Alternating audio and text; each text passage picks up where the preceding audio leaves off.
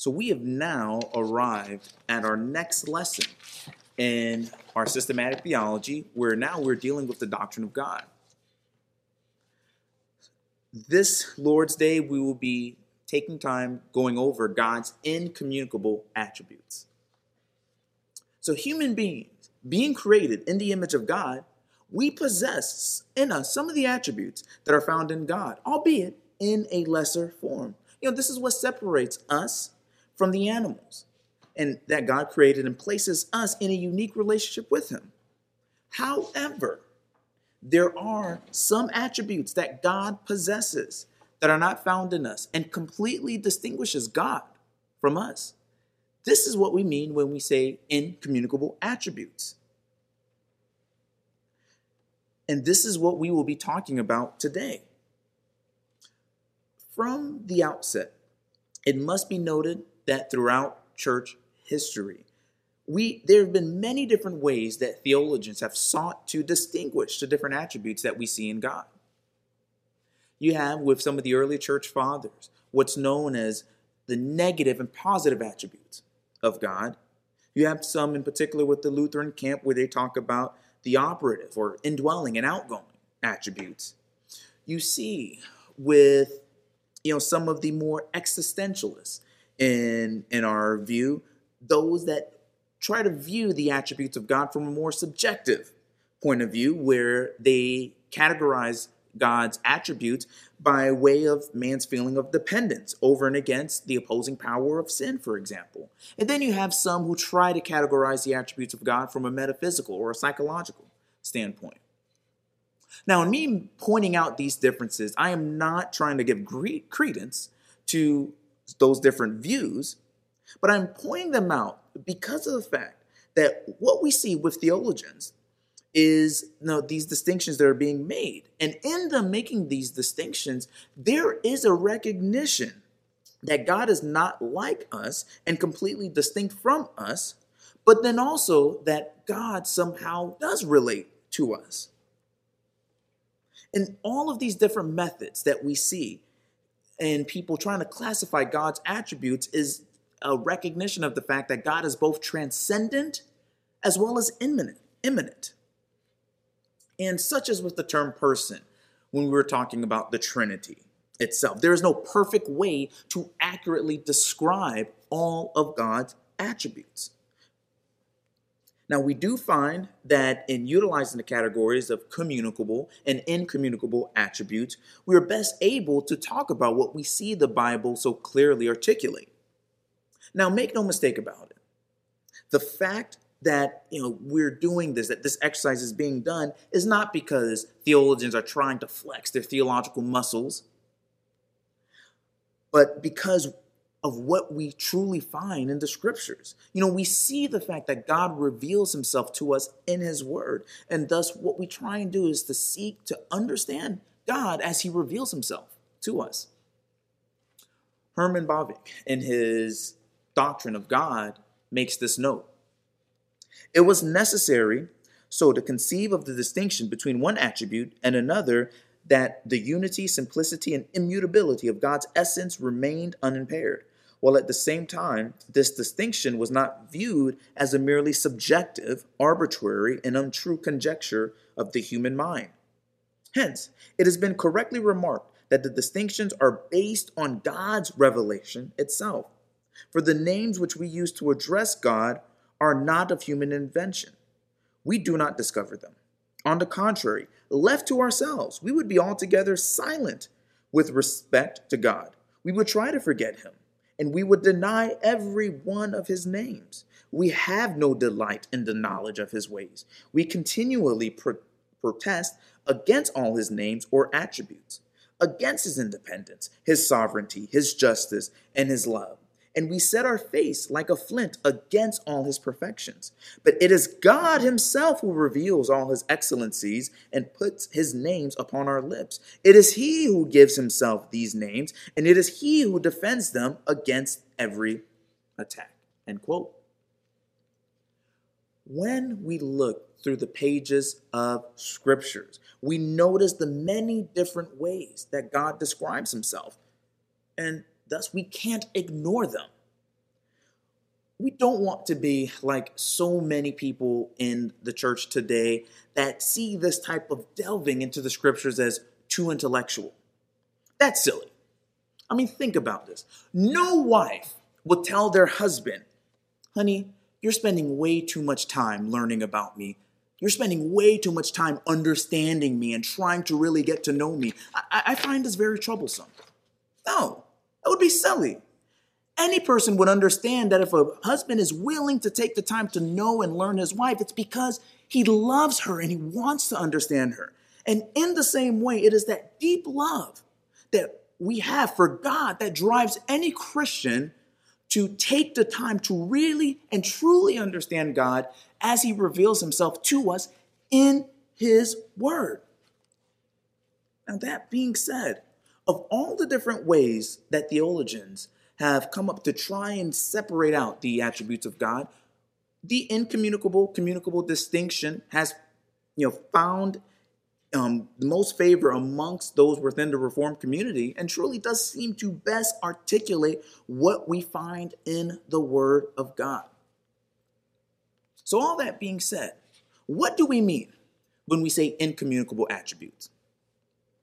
The incommunicable attributes are those attributes of God that bear no resemblance in man. In other words, they completely distinguish God from man. They emphasize the absolute distinctiveness of God. They magnify his transcendent greatness and demonstrates that man is not God. Under this category of incommunicable attributes, we have 4 attributes that we'll be discussing today: his self-existence, his simplicity, his infinity, and his immutability. And obviously, I will explain each of these attributes. Let's start first with his incommunicable attribute of self-existence or independence. God does not depend on anything or anyone for his own existence. God has the ground of his existence in himself. He is uncaused. This is different from us, where we are dependent upon God for our very being and existence. We see in the book of John, chapter 5, verse 26, John writing this: "For just as the Father has life in himself, even so he gave to the Son also to have life in himself." God is also independent in that he has no need for us to accomplish anything. In Daniel, chapter 4, verse 35, we note this: "All the inhabitants of the earth are accounted as nothing, but he does according to his will in the hosts of heaven and among the inhabitants of the earth, and no one can ward off his hand or say to him, 'What have you done?'"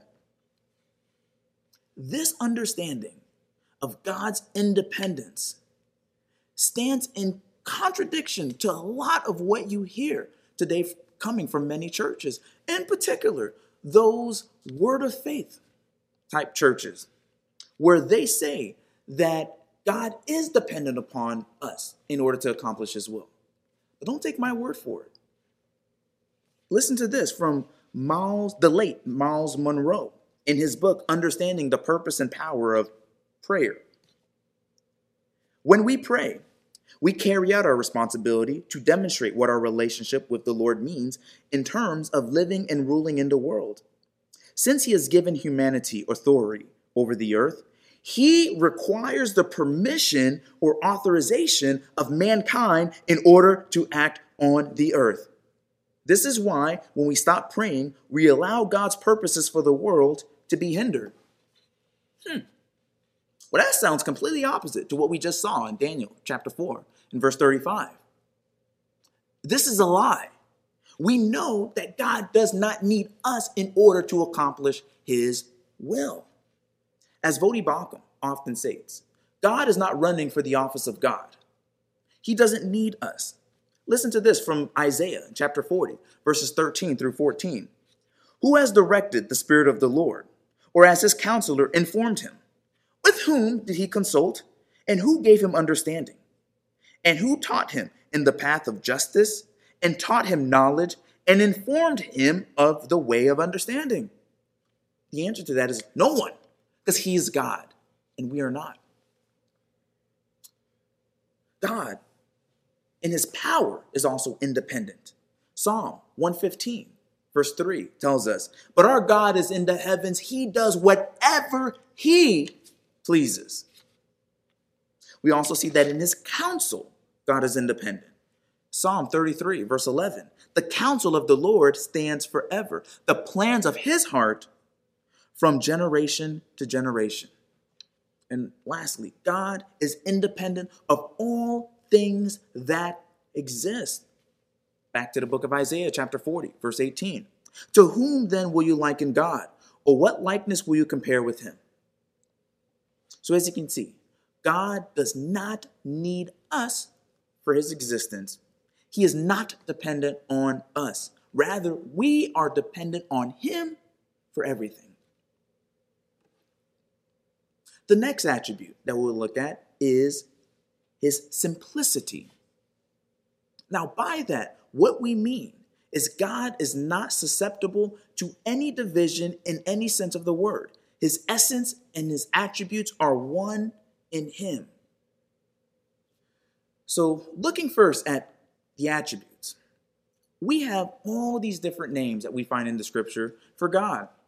Jehovah Jireh, Jehovah Nisi, El Shaddai, El Shalom. Each of these pointing out a different attribute within God. What we need to remember is that in God, though different attributes, they are all united in him. Not in the sense that love, for example, is exactly the same as holiness, but rather in the sense that the same God who is the God of love is also holy. The same El Shaddai is also El Shalom. Understanding this keeps us from overemphasizing one attribute, like love, over and against another one of his attributes, like holiness. All of these attributes are one in God and cannot be divided or separated. Another way of saying this is you cannot pin one attribute of God over and against another one of his attributes, because in him they find perfect harmony. One attribute isn't greater than another attribute. Now, this is very important to state because obviously, especially in our day and age, you have many people that struggle with the doctrine of hell. And why do they struggle with the doctrine of hell? Because they don't understand how a God who is loving can send people to everlasting condemnation. Well, if you're overemphasizing God's attribute of love over and against his attributes of justice and righteousness, it is very easy to see how you may misunderstand why it is that there is a hell.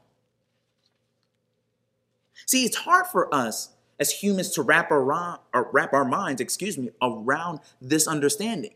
Because really and truly, if you think of us as men, none of us perfectly, exhibit love and righteousness and holiness and wisdom perfectly and harmoniously. You'll find some people that may be more caring to the detriment of doing what might be actually wise. And then you might have some people that are very, very knowledgeable to the detriment of maybe being very caring or loving. So it's hard for us to fathom someone that can so perfectly execute for lack of a better word, execute all these different attributes harmoniously. But this is what we find in God. And not only is this doctrine of simplicity tied to his attributes, but also his being and his essence as well. You cannot divide up the Godhead. John 4, verse 24, Jesus tells the woman at the well, the Samaritan woman at the well, God is spirit, and those who worship him must worship him in spirit and in truth. God isn't confound to the mountain or to Jerusalem, but he can be worshiped anywhere. You cannot divide him, separate him out. Now, understanding this keeps us from thinking of the three persons of the Trinity as three separate and divisible composites that together form the one God. This is why you see the laboring within the church, especially back with the early church fathers, and even today, to make the distinctions that we do between being and personhood, because we understand the simplicity of God. God cannot be divided. The third incommunicable attribute that we see is God's infinity, which is that perfection of his nature by which everything that belongs to his being is without measure or quality. Within the attribute of infinity, there are three aspects that we'll talk about that will help us to understand what we mean by infinity: his perfection, his immensity, and his eternality. Let's look at first his perfection.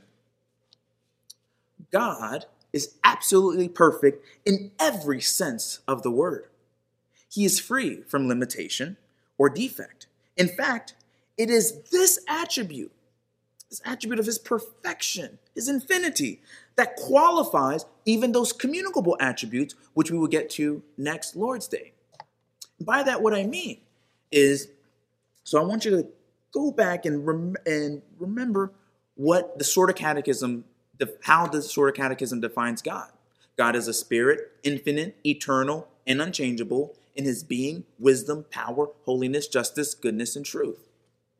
Now, if you notice how it is phrased and how it is worded, those three, infinite, eternal, and unchangeable, actually help to qualify the latter half, his being, wisdom, power, holiness, justice, goodness, and truth. From the standpoint of God is infinite, eternal, and unchangeable in his wisdom. He is infinite, eternal, and unchangeable in his being. He is infinite, eternal, and unchangeable in his knowledge, in his righteousness, in his holiness, in his justice, in his goodness, and his truth.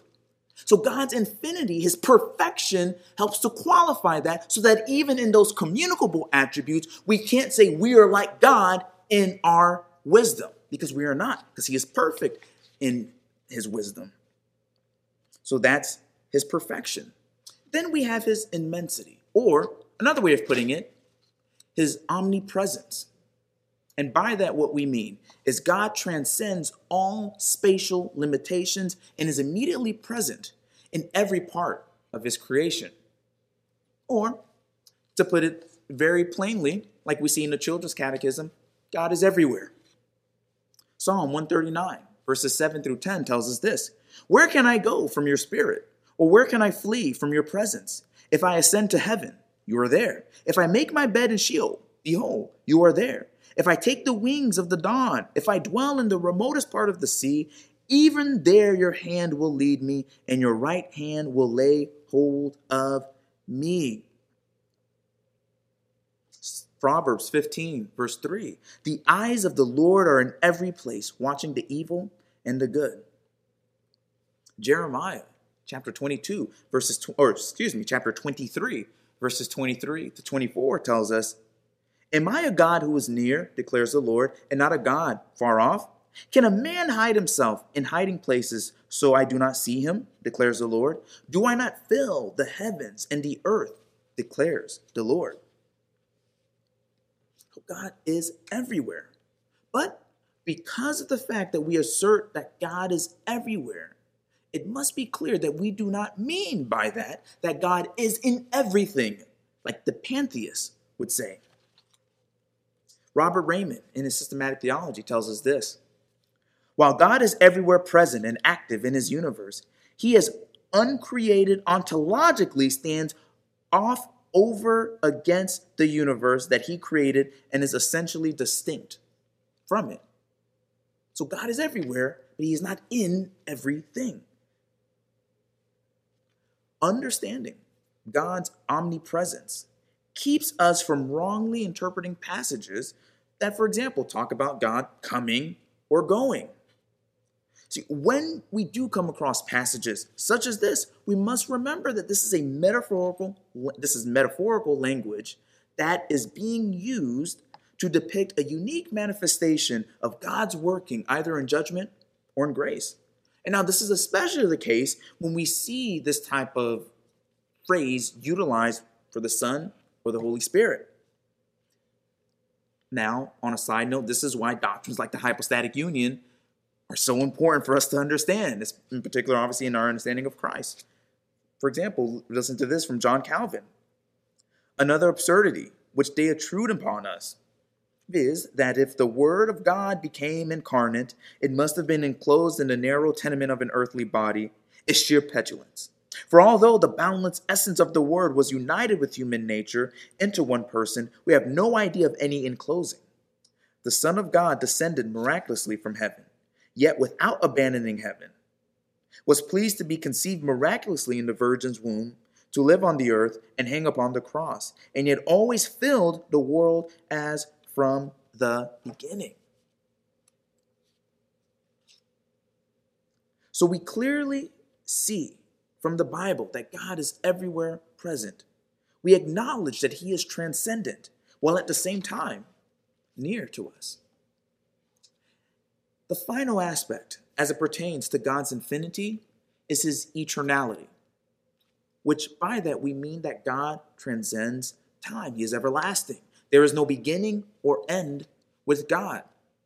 God created time for man, and as such, he is not bound by time. Louis Berkhoff, in his systematic theology, puts it this way: our existence is marked off by days and weeks and months and years. Not so the existence of God. Our life is divided into a past, present, and future. But there is no such division in the life of God. We see in passages like in Psalm 90, verses 2 and verse 4, before the mountains were born, or you gave birth to the earth and the world, even from everlasting to everlasting, you are God. In verse 4, for 1,000 years in your sight are like yesterday when it passes by, or as a watch by night. Psalm 102, verse 12, the psalmist writes, but you, O Lord, abide forever, and your name to all generations. Now, although our God is truly eternal, this does not mean that he is completely disconnected from time. What I mean by that is when God interacts with us, he does so in time and space. So, for example, when he tells Noah in Genesis that he's going to send rain upon the earth for 40 days and 40 nights, there was no ambiguity there. He really sent rain for 40 days and 40 nights. When Jesus tells and predicts the destruction of the Jewish temple and says that this generation that he was standing before will not pass before these things take place, he meant that. There was no ambiguity there. In the book of Revelation, when Jesus says, behold, I am coming quickly, he meant that. So even though we acknowledge that God is not limited or affected by time and exists outside the confines of time because he created time, we also acknowledge that in dealing with us, he does so in time and space. The last incommunicable attribute that we'll be looking at is God's immutability, which simply put means God does not change. He is unchangeable. Malachi chapter 3, verse 6, we have written, for I, the Lord, do not change. Therefore you, O sons of God, are not consumed. In James 1, verse 17, every good thing given and every perfect gift is from above, coming down from the Father of lights, with whom there is no variation or shifting shadow. And lastly, Hebrews 13, verse 8, Jesus Christ is the same yesterday and today and forever. Our God, being a perfect God, does not change. Any change in God, being a perfect God, would be either for better or for worse. And if the change was for worse, that would imply that he's stepping away from perfection into imperfection. If it's for the better, that would imply that he's currently imperfect and moving towards perfection. So if we assert that God is truly perfect, we have to also assert that God is immutable, that he's unchangeable. But there are objections to this. For example, there are some people that say, well, the Bible talks about God changing his mind or God regretting doing an action. If God does not change, why does the Bible talk about stuff like this over and over again? And as proof, they will go to passages like in Genesis chapter 6, verses 5 through 7, where we see God regretting creating man. Or in 1 Samuel chapter 15, verse 11, when he states that he regretted making Saul king. Or probably the biggest is in Jonah chapter 3, where in this particular chapter, we see God calling Jonah to go to Nineveh, to tell them that in 40 days, you will be destroyed. And then after the 40 days, because obviously the people in Nineveh repented, he did not do that. He changed his mind. In these passages, we see God regretting something, deciding to change course. So doesn't this show that God truly isn't immutable? Not at all. Not in the slightest. See, in the scriptures, we have clear passages that declare that God does not change his mind. Numbers chapter 23, verse 19. God is not a man that he should lie, nor a son of man that he should repent. Has he said, and will he not do it? Or has he spoken, and will he not make it good? 1 Samuel 15, verse 29. Also, the glory of the Lord will not lie or change his mind, for he is not a man that he should change his mind. But some will say, well, clearly the Bible's contradicting itself then, because then there were some passages where God did change his mind. How do you account for this? We need to understand something very clear, especially when it comes to reading the Bible. When God communicates to us, he is communicating to people who change. When he makes warnings, he is warning people who are subject to change. God is communicating to them the consequences of sin. So when God makes these pronouncements, he is not divulging, and hear me clear here, he is not divulging his eternal, unchangeable decree to them. Rather, he is letting them know that there is a consequence for their sinning, and if they continue in their consequence, it will be to their demise. Listen to this from the book of Jeremiah, chapter 18, verses 7 through 10. At one moment I might speak concerning a nation or concerning a kingdom, to uproot, to pull down, or to destroy it. If that nation against which I have spoken turns from its evil, I will relent concerning the calamity I plan to bring on it. Or at another moment I might speak concerning a nation or concerning a kingdom, to build up or to plant it. If it does evil in my sight by not obeying my voice, then I will think better of the good which I had promised to bless it. I mean, really, how else will God communicate with us? I mean, think about it.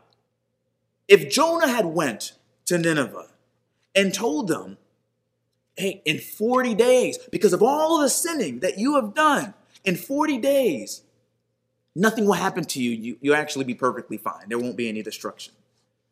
Do you really think they would have repented? Do you really think they would have went in sackcloth and ashes and repented of their sins? No. Now, even though technically Jonah would have been right in saying that, what would not have happened would have been what God intended to happen, which was them repenting for their sins. Robert Raymond puts it this way: God always acts the same way toward moral evil and the same way toward moral good in his every reaction to men's responses to him. The immutable moral fixity of his character is evident. If men and women alter their reactions to him, he will always respond in a manner consistent with his immutably holy character. End quote. In other words, from our vantage point, if we sin, we know that God will punish us for it. And if we are truly repentant, then God will respond accordingly. Louis Berkhoff puts it this way: and if the scripture speaks of his repenting, changing his intention, and altering his relation to sinners when they repent, we should remember that this is only an anthropopathic way of speaking. In reality, the change is not in God, but in man, and in man's relations to God. The issue with so many of these theologians or skeptics that bring up things like this is, in reality, they are assuming that they know something regarding God's eternal decree, his secret and hidden will. Because the only way that you can positively and definitively say that God has changed his mind is for you to actually know what is in God's mind. And unless you are God, I submit that you do not know what is in God's mind to make such a statement as to say that God has changed it. So to think and say this is to be very presumptuous. That being said, the fact that God is immutable does not mean that God is immobile, which is something that you hear some theologians try to argue. They basically say that if God acted in any way, it would be an affront to his immutability. And thus, for God to remain immutable would mean that God would have to not be doing anything at all. Basically, just would need to chill and relax. Now, this obviously does not describe the God that we see active in the scriptures. For example, in passages like in Exodus chapter 16, verse 4, where we see that God says he's going to bring bread, manna, to the people in Israel. Or in Job 38, verse 41, when God says, who prepares for the raven its nourishment when its young cry to God and wander about without food? Verses like this and many, many more that you can read imply that God is actively doing something in creation. He is not immobile, but very mobile. So we do not need to make the false assumption that because God is immutable, therefore he is immobile. Charles Hodge, in his systematic theology, puts it this way. We know that God is immutable in his being, his perfections, and his purposes. And we know that he is perpetually active. And therefore activity and immutability must be compatible. And no explanation of the latter inconsistent with the former ought to be admitted. End quote. Well, I hope you can see in looking at all these attributes that we just went over, that there is a clear distinction between God and man. See, in our modern day and age, we like to think of God as a little bit better than us. I mean, he's God, but then, we're kind of close to him. He's just, a little bit smarter than us, a little bit wiser than us, a little bit bigger with us, with a longer beard than us. We don't like to think of him as who he truly is, which is God. And these attributes remind us that though we are ranked higher than the animals, there's still a wide chasm between us and God. Like it says in Exodus 15, verse 11, who is like you among the gods, O Lord? Who is like you, majestic in holiness, awesome in praises, working wonders? The answer to that question is simple. No one. There is not a being anywhere who is like God, unless we forget these attributes remind us of that. God is self-existent, where we are created. God is infinite, where we are finite. He is everywhere, we are not. He is eternal, where we have a beginning and an end. He is immutable, where we constantly change. His attributes are one in him and harmonious, where that is not the case with us. Simply put, he is God, but we are not. So now this concludes our lesson for today on God's incommunicable attributes. Next Lord's Day, we're going to begin looking at God's communicable attributes.